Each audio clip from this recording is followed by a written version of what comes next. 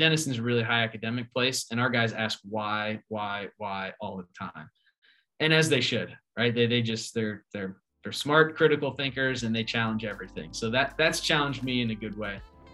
Hi everyone, this is Ben Guest, and today's conversation is with Chris Sullivan. This is part 3 of my 4-part podcast mini-series on positive coaching. Chris is the head coach of the men's basketball team at Denison University. And in today's conversation, we talk positive coaching as well as a lot of great specific details that he emphasizes in coaching his team. Enjoy. Chris, thanks so much for joining me today. Yeah, thank you, Ben. Thanks for having me. I'm excited to chat. Yeah, I'm excited to talk coaching. And well, let me start there. So you're the head coach going into your second year at Denison University.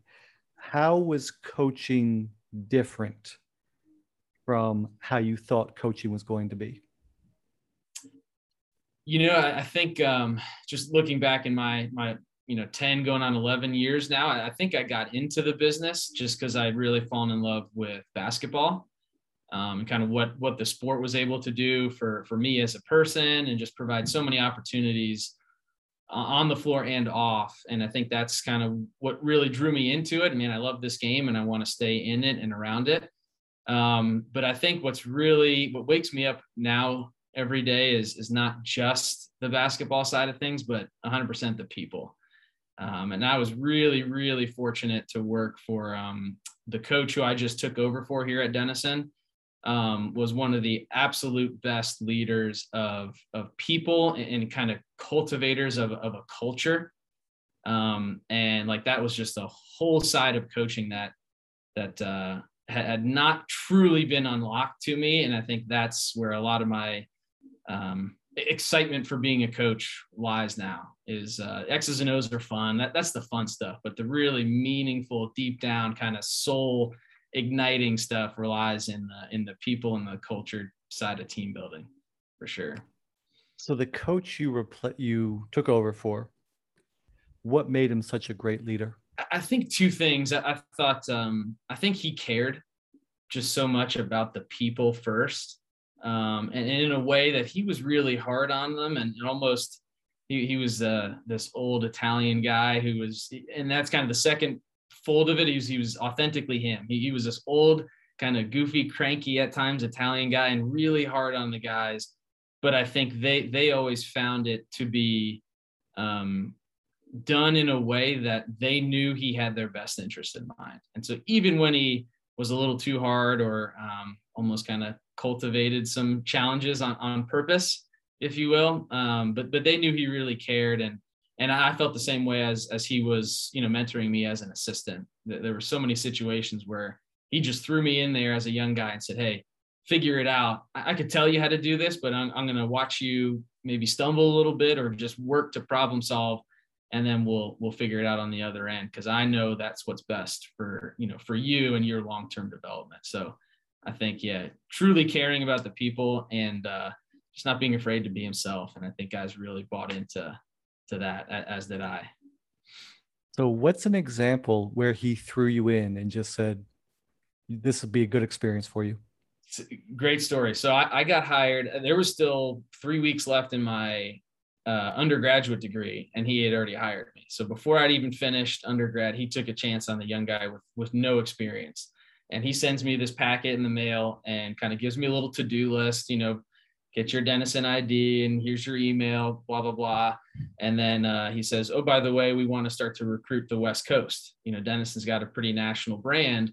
And he says, "Sign yourself up to work these 3 camps and showcases, have fun in California." And that was it.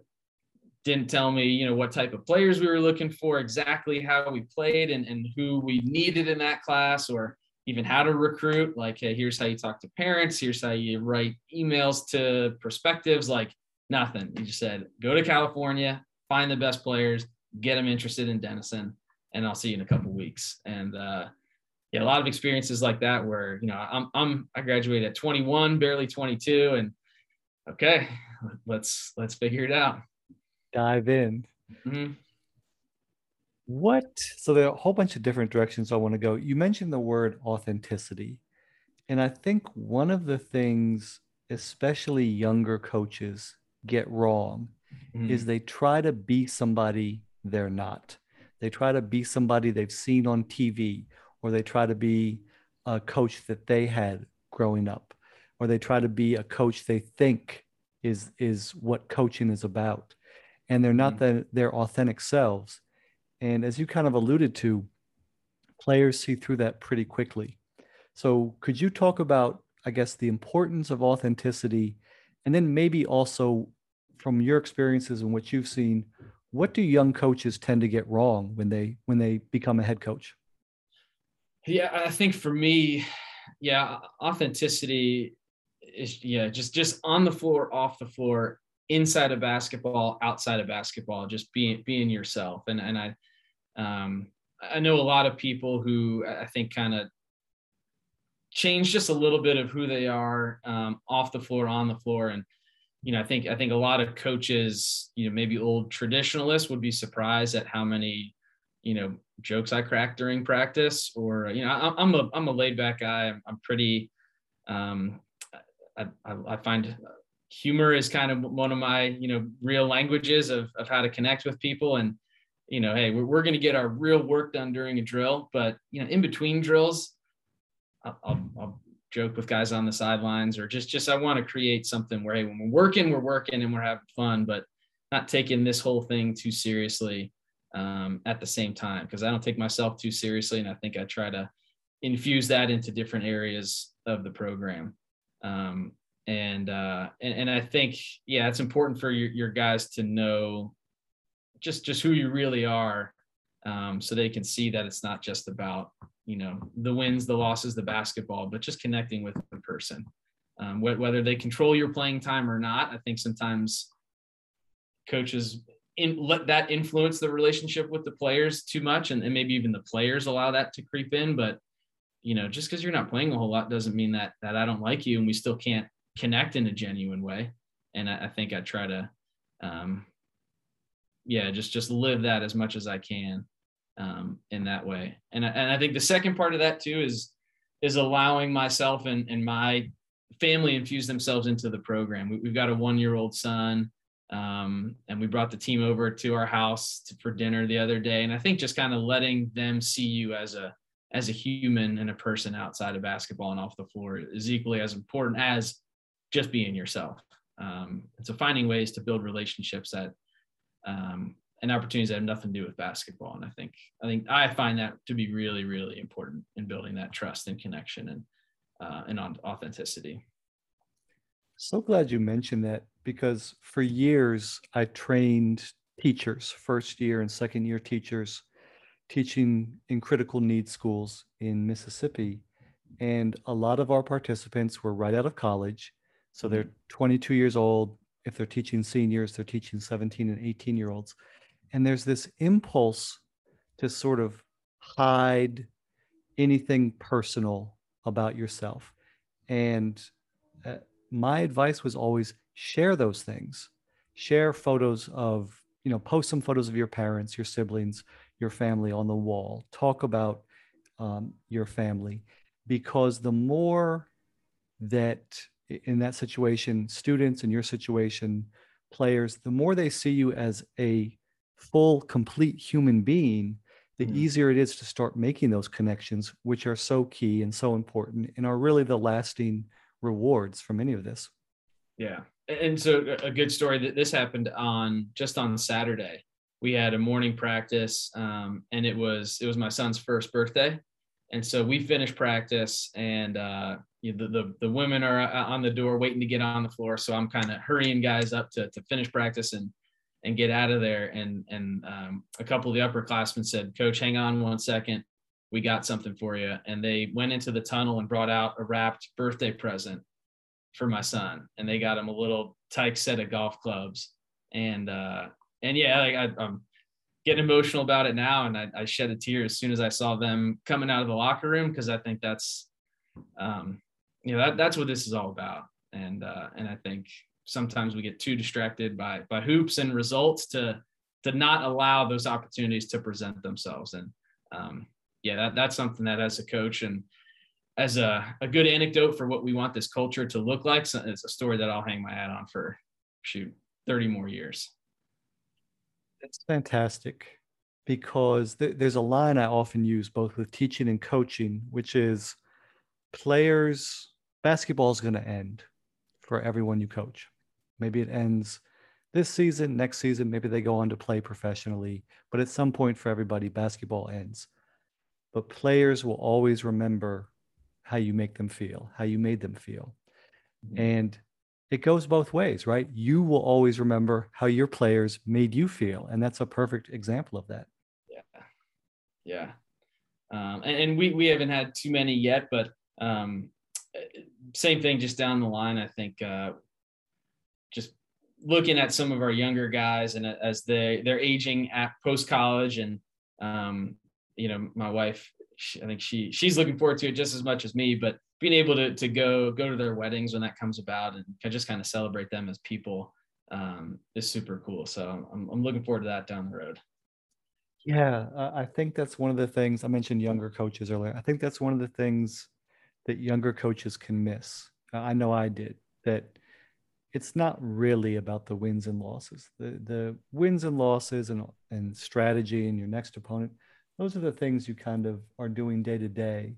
But the bigger picture is you're developing relationships. The players you coach are going to go on and have success in life and have things they struggle with. Some of them will go on to become coaches themselves, and just being able to be there and be a resource through all of that is one of the best things about it. Yeah. Okay. Yeah, go ahead. Real quick. I think one of the biggest lessons that I learned, or kind of about halfway through my tenure here, we've had everything. We since I've been here, we've been 22-5, and we've been, I think, 7-18, and everything in between. So I've had a good bit of some tough seasons, some seasons just above 500 that we're actually kind of excited about, and we were top 10 in the country at one point with a really good team. And when I didn't really change, my coaching strategies didn't change. Like the talent comes and goes, the shot making here and there comes and goes. But I think sometimes there's great coaches that are fighting to get to 500. And I think when it almost felt guilty, like when we got to be really good, we were getting all this attention from some of the media outlets in Columbus and Ohio and around the D3 circuits. And it's like, man, we've been doing the same stuff for 5 or 6 years now. Nobody was asking us when we thought we were taking the team to, great 4th place finish. But now all of a sudden, hey, we did a good job recruiting. We brought some good players, and they're the ones that changed this whole thing. We didn't really change our process that we try to stick to. We got some good players, then they graduated, and then we went right back down to 7 wins. That's we're trying to avoid that for as long as we can and continue to build this program. I think the next step for us is to maintain that level of success. But hey, we're doing the same stuff, and I don't view myself, all of a sudden I'm a bad coach now, where it's the same process. It's just you're bringing in different people, different levels of talent. The league is changing talent wise, and so many variables out of your control. You just got to focus on being a good person and helping these guys and pushing them through. Right. I remember when I started coaching as a head coach, and I thought to myself something along the lines of, when it comes to winning games, it's probably 70% the players, 30% coaching. And then after a couple of weeks, I was like, it's like 95% players, 5% coaching. I think the reverse is true, though. I think coaches can mess things up. I think that coaches can take a bunch of good players and really muck the whole thing up. But when it comes to success on the court, we're not hitting a jump shot. We're not making an assist. We're not pulling down a rebound. It's about the players performing on the court, and the credit should go to them. And it's our job to set the culture or to set the parameters for what we hope our culture is, and then to just let things grow and let things be. Right. So I have, since you mentioned practice earlier, I have a couple of just nerd basketball coaching questions for you. How do you usually start practice? Um, Probably two things we try to do every day. One, we stole from Bob McKillop at Davidson. We start every practice with something we call, we've called it different things over the years, either a talk and teach, or like they called it alert and ready. So just something at the very beginning of practice where it's just 5 minutes and we're kind of walking through or talking through a situation. So today we're going to walk through and talk through just our details and executing baseline out of bounds. So sometimes it might be an execution. And then as the year goes on and our execution doesn't change a whole lot, we'll even talk through different scenarios or rules, just so our guys have a deeper understanding of the rule book. For instance, one thing we worked on already was how to save a ball that's flying out of bounds. Where to throw it to, who needs to come in and help that person out. Can you call a timeout in the air? Do you have to have a foot on the ground? Just little details of all the situations that this game will throw at you. So we start with something to kind of get their minds going when they're probably most ready for that. And then this year was probably our big project through all of last offseason was to revamp our warm-up. And we kind of thought that the best way to do it was, we got 15-20 minutes where we're just repping out what we value the most in terms of just habits. So we're really trying to build habits, just have a little different face to it every day, but bunch of different form and balance. Shooting is one spot, ball handling, obviously some sort of pivot and passing, and then a finishing thing. We think those four skills, they can all look different in how they're executed every day, but those things, if we dedicate just a little bit of time every single day, come January, come February, those are going to help us win some ball games. So that's about the first 20-25 minutes of practice every day. So today you said you're going to talk through, I love it. And today you're going to talk through baseline out of bounds. Mm-hmm. So what does that look like? What specifically are you going to say or ask? And what are the things you're hoping to hear? So, and it's honestly like for today, it's yesterday we put in the play. So that yesterday they got the X's and O's, and then today they'll get the details in the execution.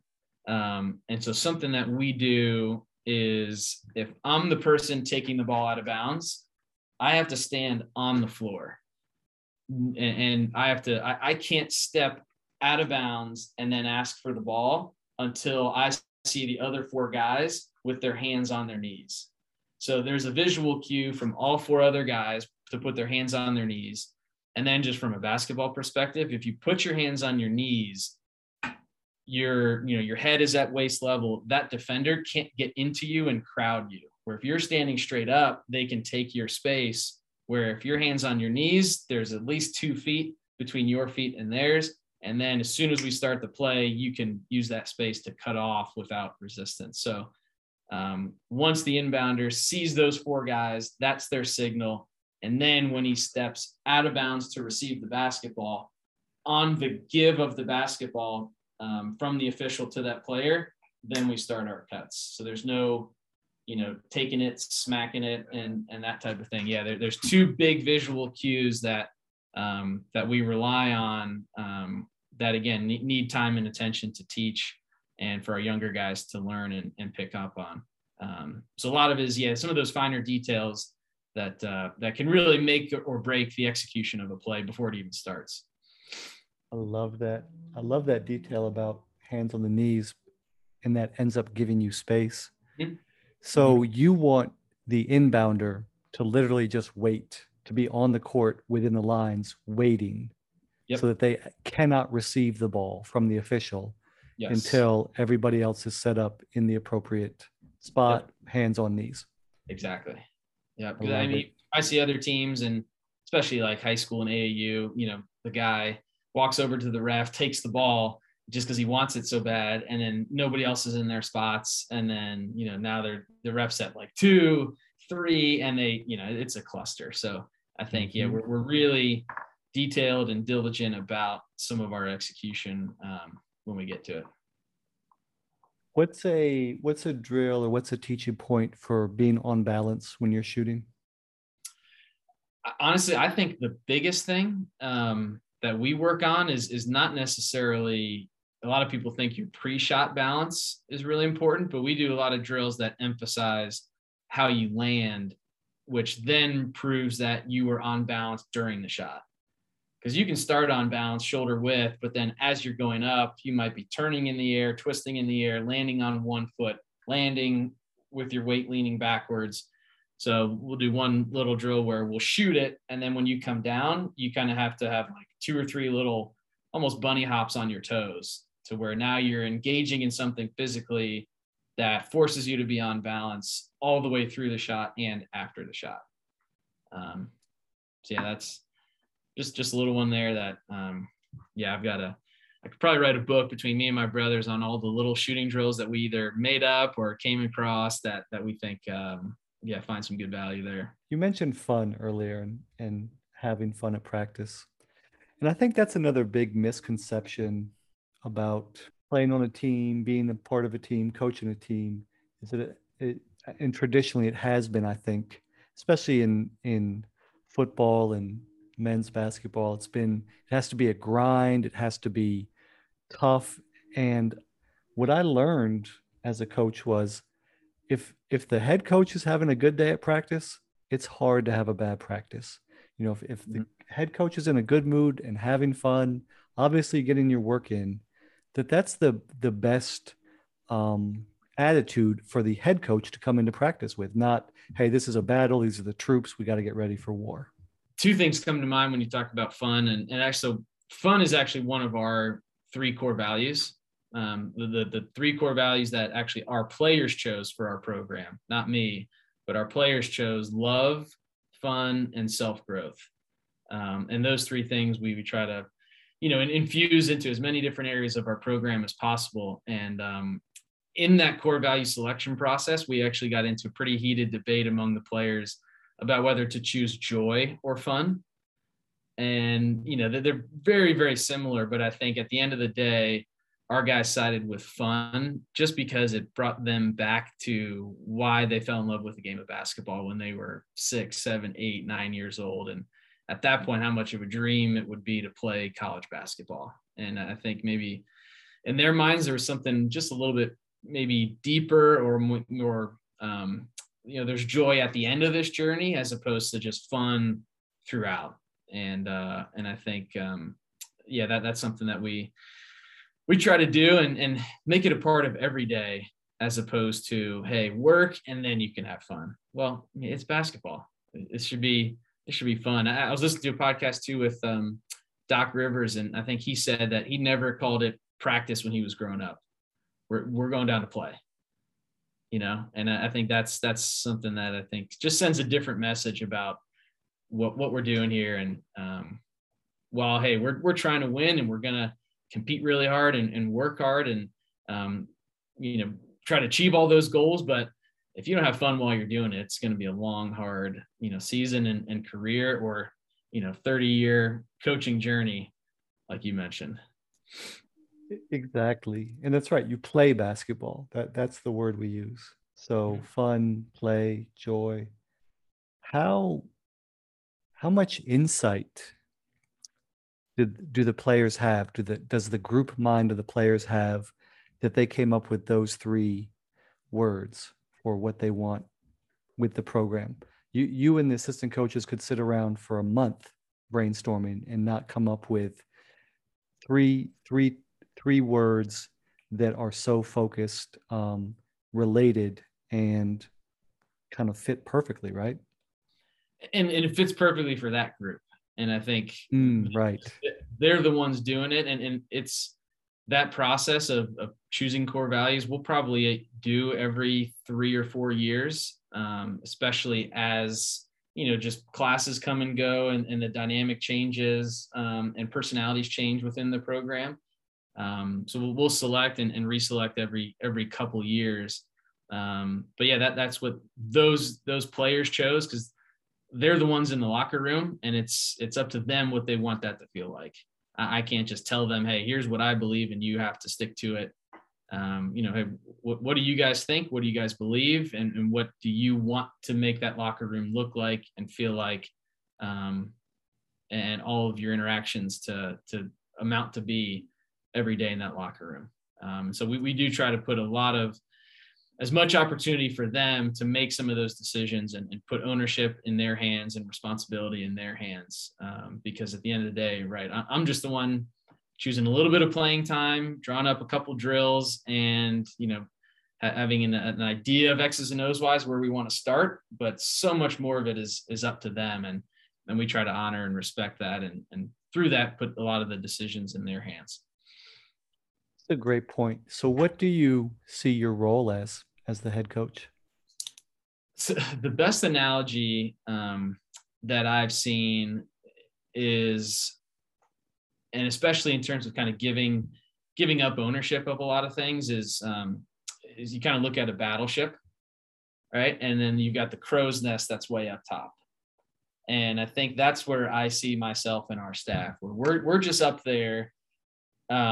We've, for lack of a better metaphor, we've kind of navigated through these seas before, and we're able to be up there and kind of tell you what's coming.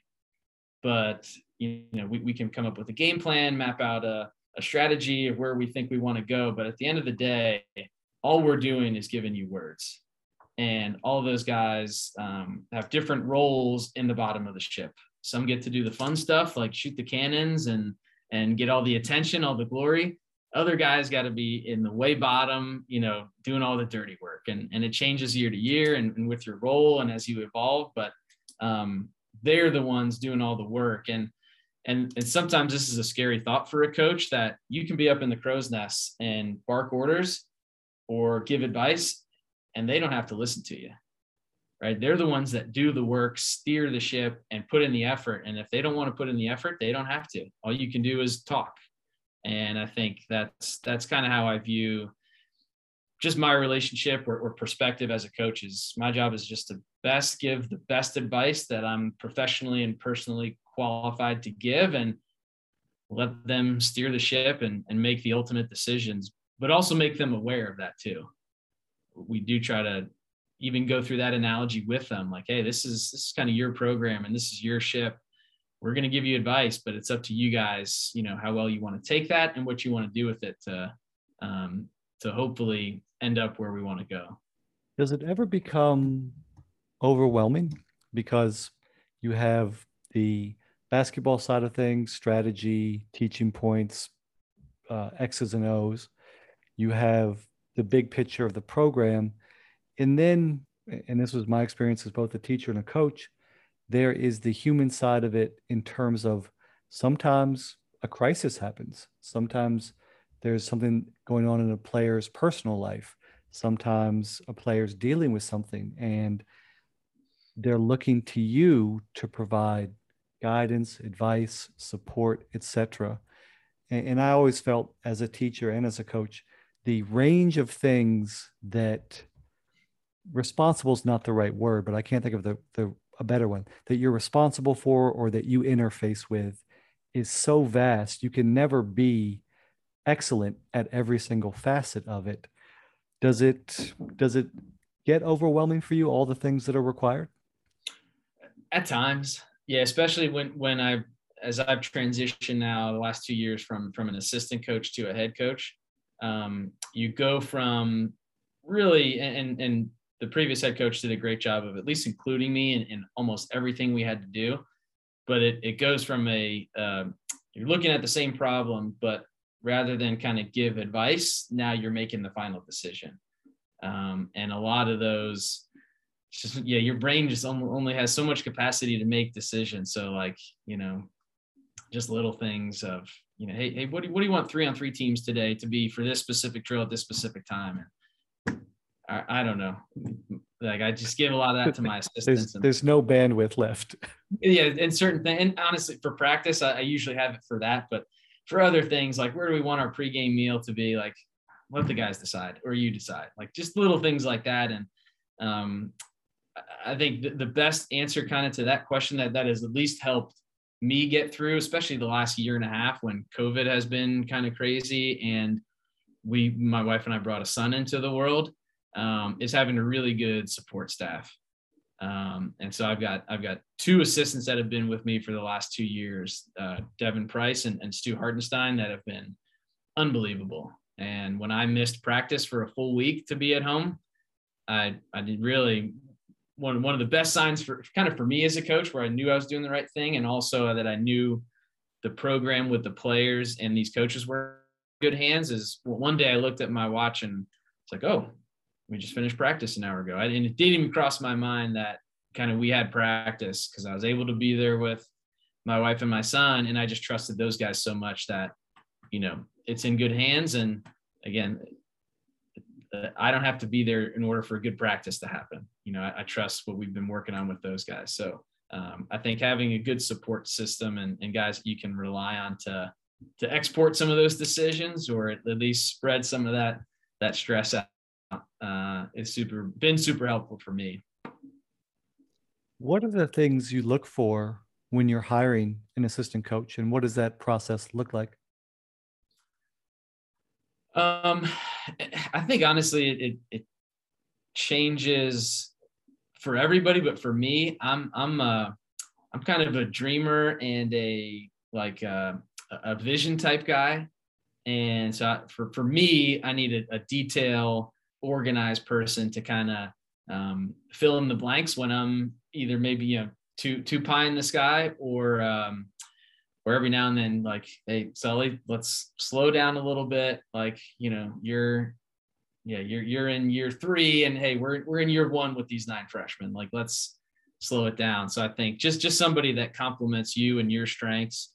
Almost going back to our original thing, when I know and understand, and I've tried to do a lot of work in my own self-awareness about what I'm good at and what I lack. And then when you can get somebody to fill in those blanks, and for me, that's a detail, very organized person, where I can sometimes be maybe just a little bit too visionary, I guess is the easiest way to put it, where, hey, I want to go, but we got to take certain steps to get there.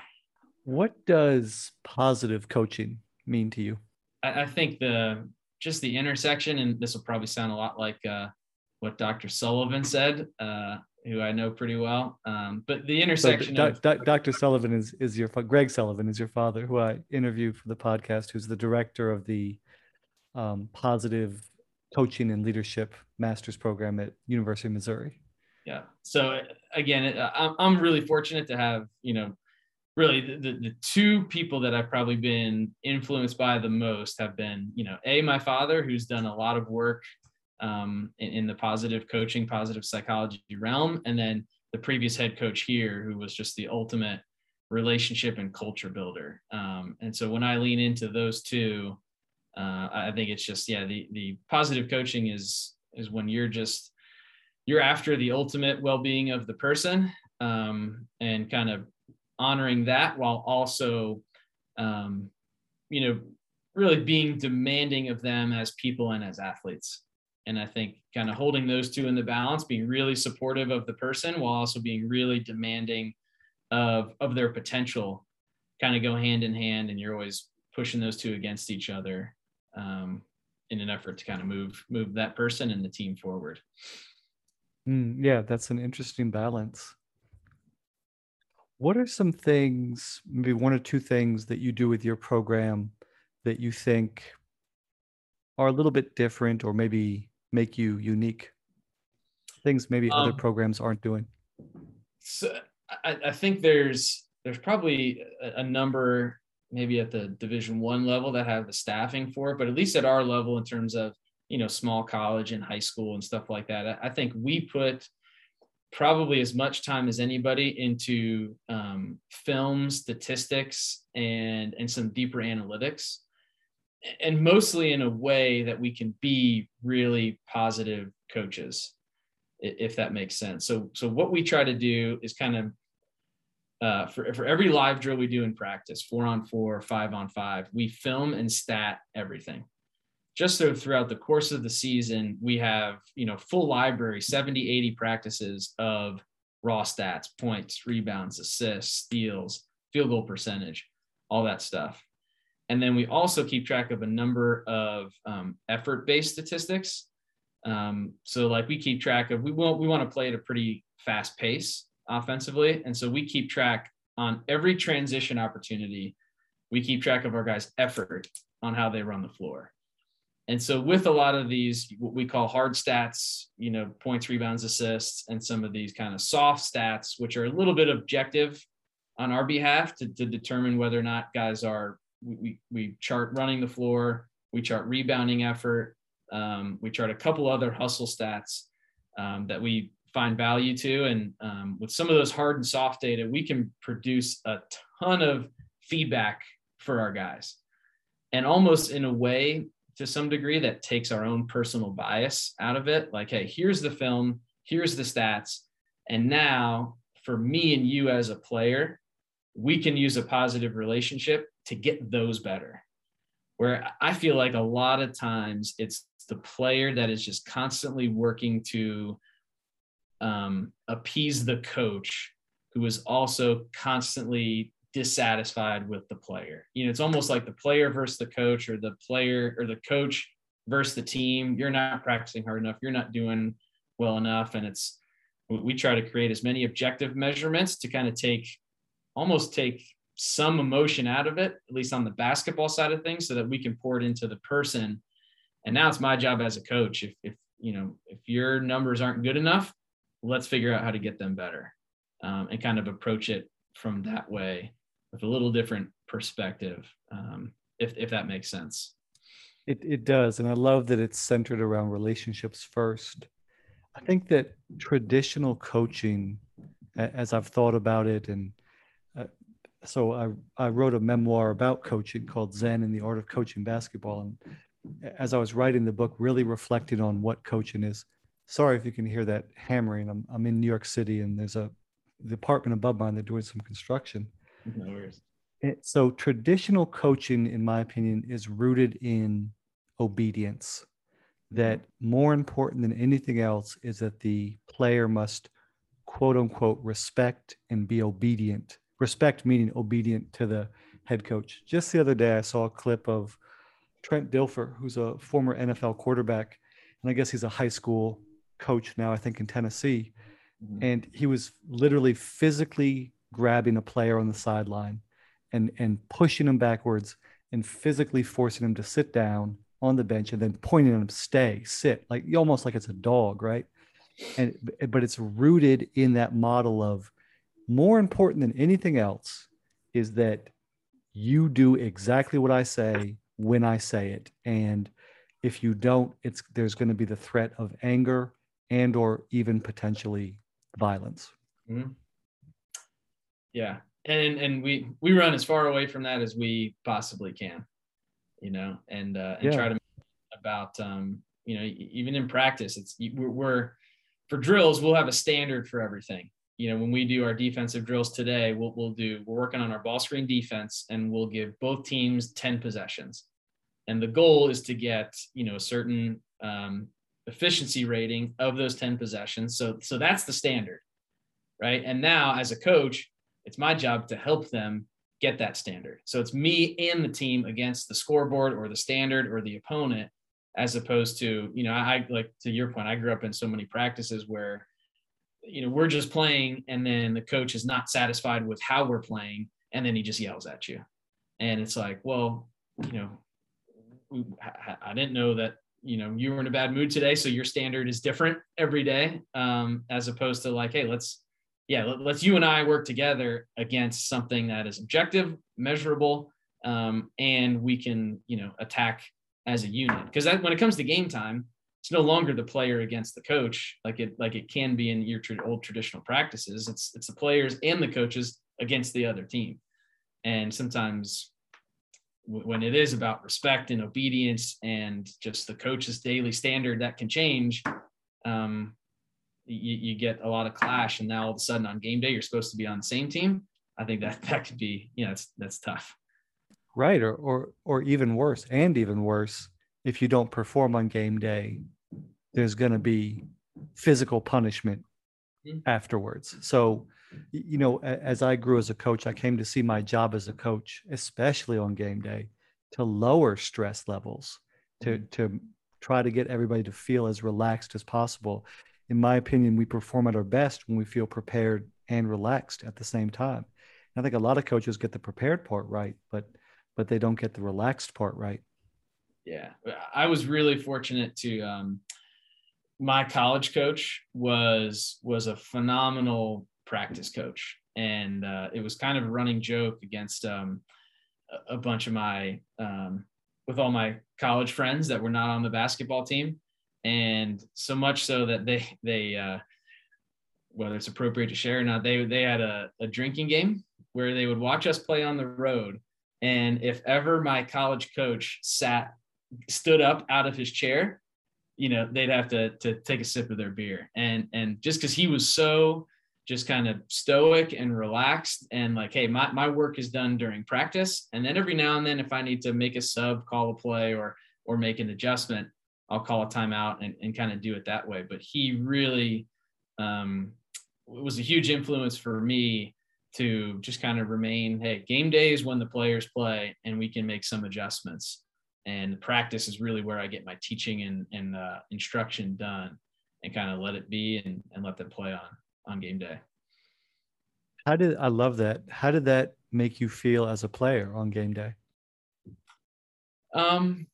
Just like you said, relaxed and confident and comfortable. And his pregame speeches were not rah-rah or, really just super intense and feisty. He was like, hey, here are the 3 keys we talked about in preparation on defense. Here are the 3 keys on offense. Let's go out and execute. And I'm just like, okay, sounds pretty simple. We'll just go out there and make some plays. We were fortunate and he was fortunate. This is what I've learned in coaching is he went into most nights with the better talent. and that helps a ton when you've got more talent than the other team most nights. And so that's helped my recruiting efforts tremendously. But, if you do that well and then prepare your guys well on game nights, you just kind of let them hopefully go out there and shine. So that's the goal. Right. I think halftime speeches, pregame speeches are so overrated. And that's something that's celebrated in popular culture and films and stuff. But in the real world, it's exactly what you're saying. This is what we prepared for. These are the 3 things we need to focus on. When I was in my later years as a coach, I would at halftime, I would kind of walk to half court. So in the KBA in Namibia, the professional league where I coached, we didn't have locker rooms that we went to. We'd just be on the bench, and I would walk to half court or to the baseline and just stand there and think about what I saw, narrow it down to the top 3 things we needed to do. And then of those 3 things, pick the most important one with 1 minute left, go back, talk to the guys, and just repeat over and over again whatever that one thing was. And I think we overthink or popular culture celebrates this idea of you need to get the emotions up, or you need to get the anger up, or you need to do X, Y, and Z. And it's like, you really just need to keep it as simple as possible during the game. Yeah. And that's one thing I've learned as, in the transition into a head coach is if you talk all day long and all practice long, they're not going to listen. So I think, especially on the practice floor, I've really tried to be cognizant of how often I'm stopping practice for different things. So sometimes you almost feel obligated to talk as a head coach, but I think sometimes silence is pretty powerful, or just kind of letting them play through some things and giving them the opportunity to correct themselves, correct each other, where, that requires me to, even if I feel like I really want to say something, just kind of letting it be and seeing if it works itself out. But finding your voice and finding the right amount of it, I think, is something that has been a fun challenge for me the last, year and a half. If you can get to that point where the team and the team leaders, or the guys who've been there for 3 or 4 years, are making those teaching points before you even have to say anything, or before you even have to consider, should I interject here, you're in a really good space. And that's something I learned from the previous head coach, Coach Galoni, before me. He always said that, his ultimate dream on a game night was to purposely get himself thrown out of the game and then just watch from the locker room and just watch and know that everything was going to go smoothly.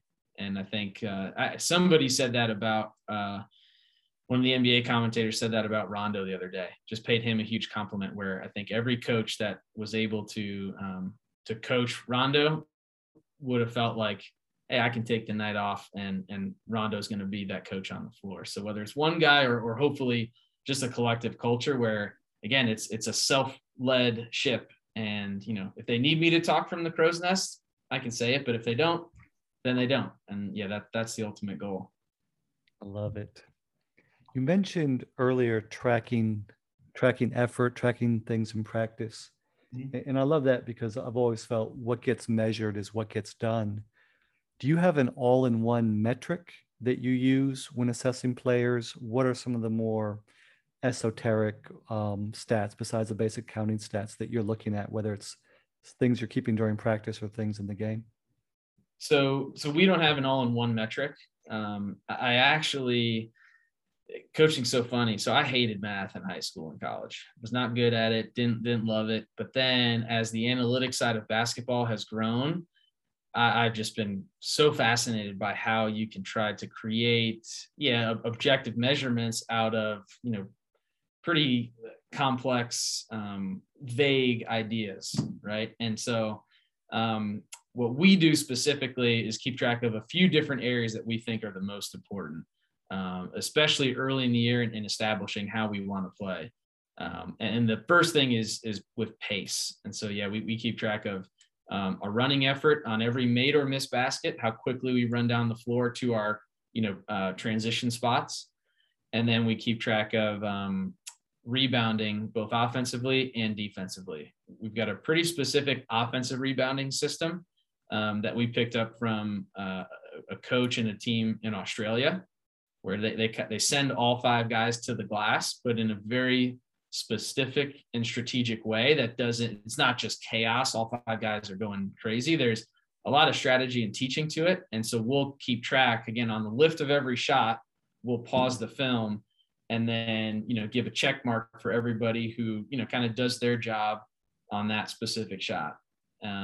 So as to give us the best opportunity for an offensive rebound and set our transition defense. Those are kind of tied together. And then the last one is just defensive rebounding. I think of all the major statistics, just owning the most possessions and having the best A, turnover margin, and B, rebounding margin is probably the most significant way to, again, through effort, create more possessions. It's not a luck thing. Ball bounces your way and like, hey, let's go to the boards every time the way we need to, and let's rebound every time. And that can be done whether you're 5'9" or 6'10". If you do your job every time, that's all we're grading, whether or not you get the rebound. But establishing those habits early on, and that's what we track, at least right now. Those are the big. It's about process, not outcome. The idea of possessions, that's music to my ears. It was the great Dean Smith, I think, who said, possessions are the currency of basketball. And once you get that, I think it helps you focus on what wins games. The Bulls, the 96 Bulls that went 72-10, I think people underestimate the impact of Dennis Rodman. They think, well, Jordan worked that summer in the Space Jam tent and perfected his post-up game and turnaround jumper. But it was having Dennis Rodman, who was elite. I think the other thing, you mentioned offensive rebounding and defensive rebounding. I think a lot of things, something a lot of people don't understand is those are 2 incredibly different skill sets. Yeah. And by and large, somebody who's a great defensive rebounder is not a great offensive rebounder, vice versa. And Rodman's one of the few players in NBA history who was elite, top 1%, 0.1% at both. Mm-hmm. So he was securing the defensive possession, and he was giving the team, the Bulls, more chances on offense by his elite offensive rebounding. So maintaining possession and increasing the number of possessions. Right. And that just allows for, on any given night, more flexibility to weather the storm of an off shooting night or a shooting night from the other team. When it's all said and done, you have 80 possessions to their 70. You can, there's more wiggle room there. So. You got more money to spend. Possessions of the currency. Exactly. Okay, you mentioned something that's fascinating to me. You send 5 guys to the offensive glass. So normally, that is, especially in this pace and space era, that's potentially a recipe for disaster because you don't have people getting back. I know that you referenced Doc Rivers. I think Rivers said, about halfway through his tenure with the Celtics, they just stopped going for offensive rebounds because they'd rather just lock down they'd rather stop the offensive fast break and get into their defense. So can you, to the extent you feel comfortable with, without giving away any trade secrets, break that down for me? 5 guys going for the offensive rebound. So just generally speaking, I think over the last 10, 12, 15 years, just the globalization of basketball has allowed for a high academic Division III institution to be influenced by an NBL team in Australia. And so now film is out there, data is out there. Like, there are no secrets anymore. It's just finding the best thing that works for you and your personality and your players. But we found out about it's a system called tagging up. And it's essentially you send, rather than sending all 5 back and kind of allowing them to just stampede on down the floor. Like, yes, you're back there, but man, they could come downhill right at you, and guarding Russell Westbrook with a full head of steam at you can be just as tough as any other strategy. But how we approach it is we'll send all 5 guys, and not necessarily to the glass, but at least to the point where their man has to block them out. And so it's kind of twofold, right? So we put all 5 guys to make their man block them out, and again, play rebounding percentages. Most rebounds happen in the paint or around the nail, the elbows, and kind of that logo area. So we're trying to put as many of our bodies into their backs around that space. And then anything that comes in there is hopefully a 50-50 ball that we can tip out. So the first part of it is, putting all 5 guys to make them block out and see if we can get increase our offensive rebounding percentage. Then the second thing is, let's say if I tag up and crash the offensive boards and you have to block me out, if I do that, 8 times out of 10, 9 times out of 10, 10 times out of 10, if you have to block out to end every possession, are you in any position to start thinking about transition offense? No. So you kind of stop it from the other end of, rather than getting back where, hey, shot goes up, they know they don't have to block out. They can, what we call leak and peek. They can start to leak up the sideline, peek ahead, and be ready to grab that outlet and go, where now we make you block out. You're worried about us not getting an O board. And finally, when you secure it, you're probably in the paint or darn near close to it, and you're in no position to attack going the other way. And because you just blocked me out and there was physical touch there, now I'm just matched up to you, and there's no worrying about, I got to sprint back to mine or cross sides of the floor to get back to a matchup. Boom. If you blocked me out, you're my matchup going the other way, and everything is set. And so I think of all different ways you can teach transition defense. We've always been good offensive rebounding and terrible transition defense, but we put this in for the first time, and our offensive rebounding honestly stayed right the same, but our transition defense, both in the rate at which teams were shooting it in transition and their efficiency, both of them decreased significantly. So that's where we found the most advantage to sending 5 to the glass, was not necessarily on the O boards, but in transition. Because we made them block out, and there was accountability to matchups. That's so interesting. So basically, you're forcing the other team to make a mental switch from shot goes up, let's fast break, to shot goes up, I need to find my man and box him out. So you playing generally half court man-to-man defense then? Yeah. So we'll once let's say if you block me out and I'm there and you get the rebound, now I'm just in a full court. We don't pressure a whole lot with our especially half court, 3/4 court. Yeah, but you're there, and then you just stay there, and then just kind of zigzag the ball as it heads down the other way, just to slow down and contain their break that way. That's so interesting. So what do you do for defensive rebounds? All five guys block out? Well, in practice, yeah, we like the tag up system makes you do it in practice every day. Mm-hmm. Oh, of course, right? Yeah. So I honestly That's think so interesting.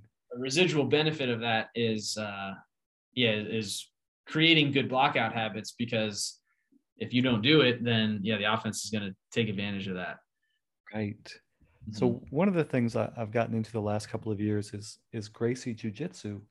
And somebody was making the point just kind of similar to what you're making, which is with the advent of being able to watch videos from all over the world, the things are evolving so much quicker. You know, moves and counter moves are evolving so much quicker. So that is fascinating because, you know, I stopped coaching about 4 years ago. And, you know, that like, just when you said that, like my antenna went up, like five guys crashing. That's so, because it used to be, you would definitely send at least two or three. And then fast breaking became such a potent offensive weapon. Like I said, Doc Rivers was like, we just stopped doing it altogether. But Mm-hmm. now it's like it's evolved again, and these permutations that you can learn from a team in Australia. It's so cool. And I think a lot of it too is just based on your players and your level. I would struggle to think that you could get an NBA team to buy into that much effort for 82 games. Like I do think that that would just be very physically taxing and demanding and kind of tough. But you know, for us, we're pretty deep. We don't rely on, you know, one or two stars like the NBA game does. And yeah, so we'll play 8, 9, 10 guys and stick to this system. And we only have to do it for, you know, 30, hopefully 30 plus nights, as opposed to, you know, 3 out of 5 nights. And, you know, I do understand the NBA season is tough. So I don't know if it'll make its way all the way up there, but I think in certain professional leagues and definitely a lot of college and high school levels, it can be really pretty beneficial. So, and it's so interesting that the effect it had was slowing down the fast break, which, as you explained, it makes sense. Okay, I got to let you get out of here. Let me ask one more question. So we're kind of talking. We've talked a bit about positive coaching and emotional intelligence. I think it's clear that you have a huge dose of that. So how do you, given that, how do you handle players coming to you about playing time? first, I think one thing that I've been able to tap into is just my own experience. You know, I know exactly how they feel and where they're coming from. You know, I was fortunate to be an All-American for a single year, but if you look at the rest of the career, it was a roller coaster. I think I probably earned a starting spot, then lost it, then was at the end of the bench, then worked my way back, and you know, all over the spectrum. So I think the first thing is I try to tap into, okay, he's not coming at me thinking that I'm doing something wrong to him. He just wants to play. And that was me a couple of years ago. And so I think that experience helps. And then secondly, I think we try to provide, again, as much data and evidence as to why they're in the role that they are, as opposed to just my opinion as a coach.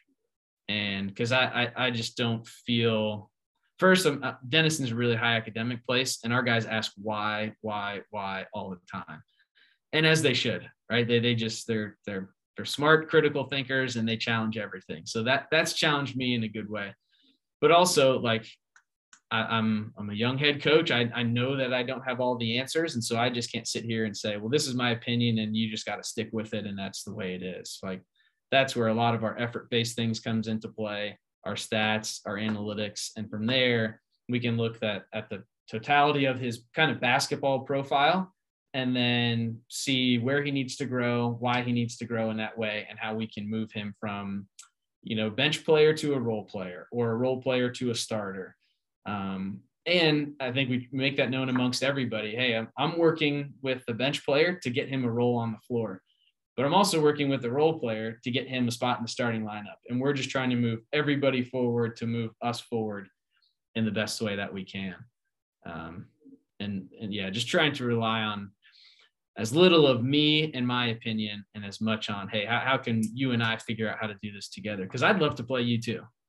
I'd love to play Right. 50 guys and make everybody happy, but that's not always the case. So how can you thrive in this role, and how can we work to expand that role, maybe at some point during this season, or just prepare you for down the road when your number gets called.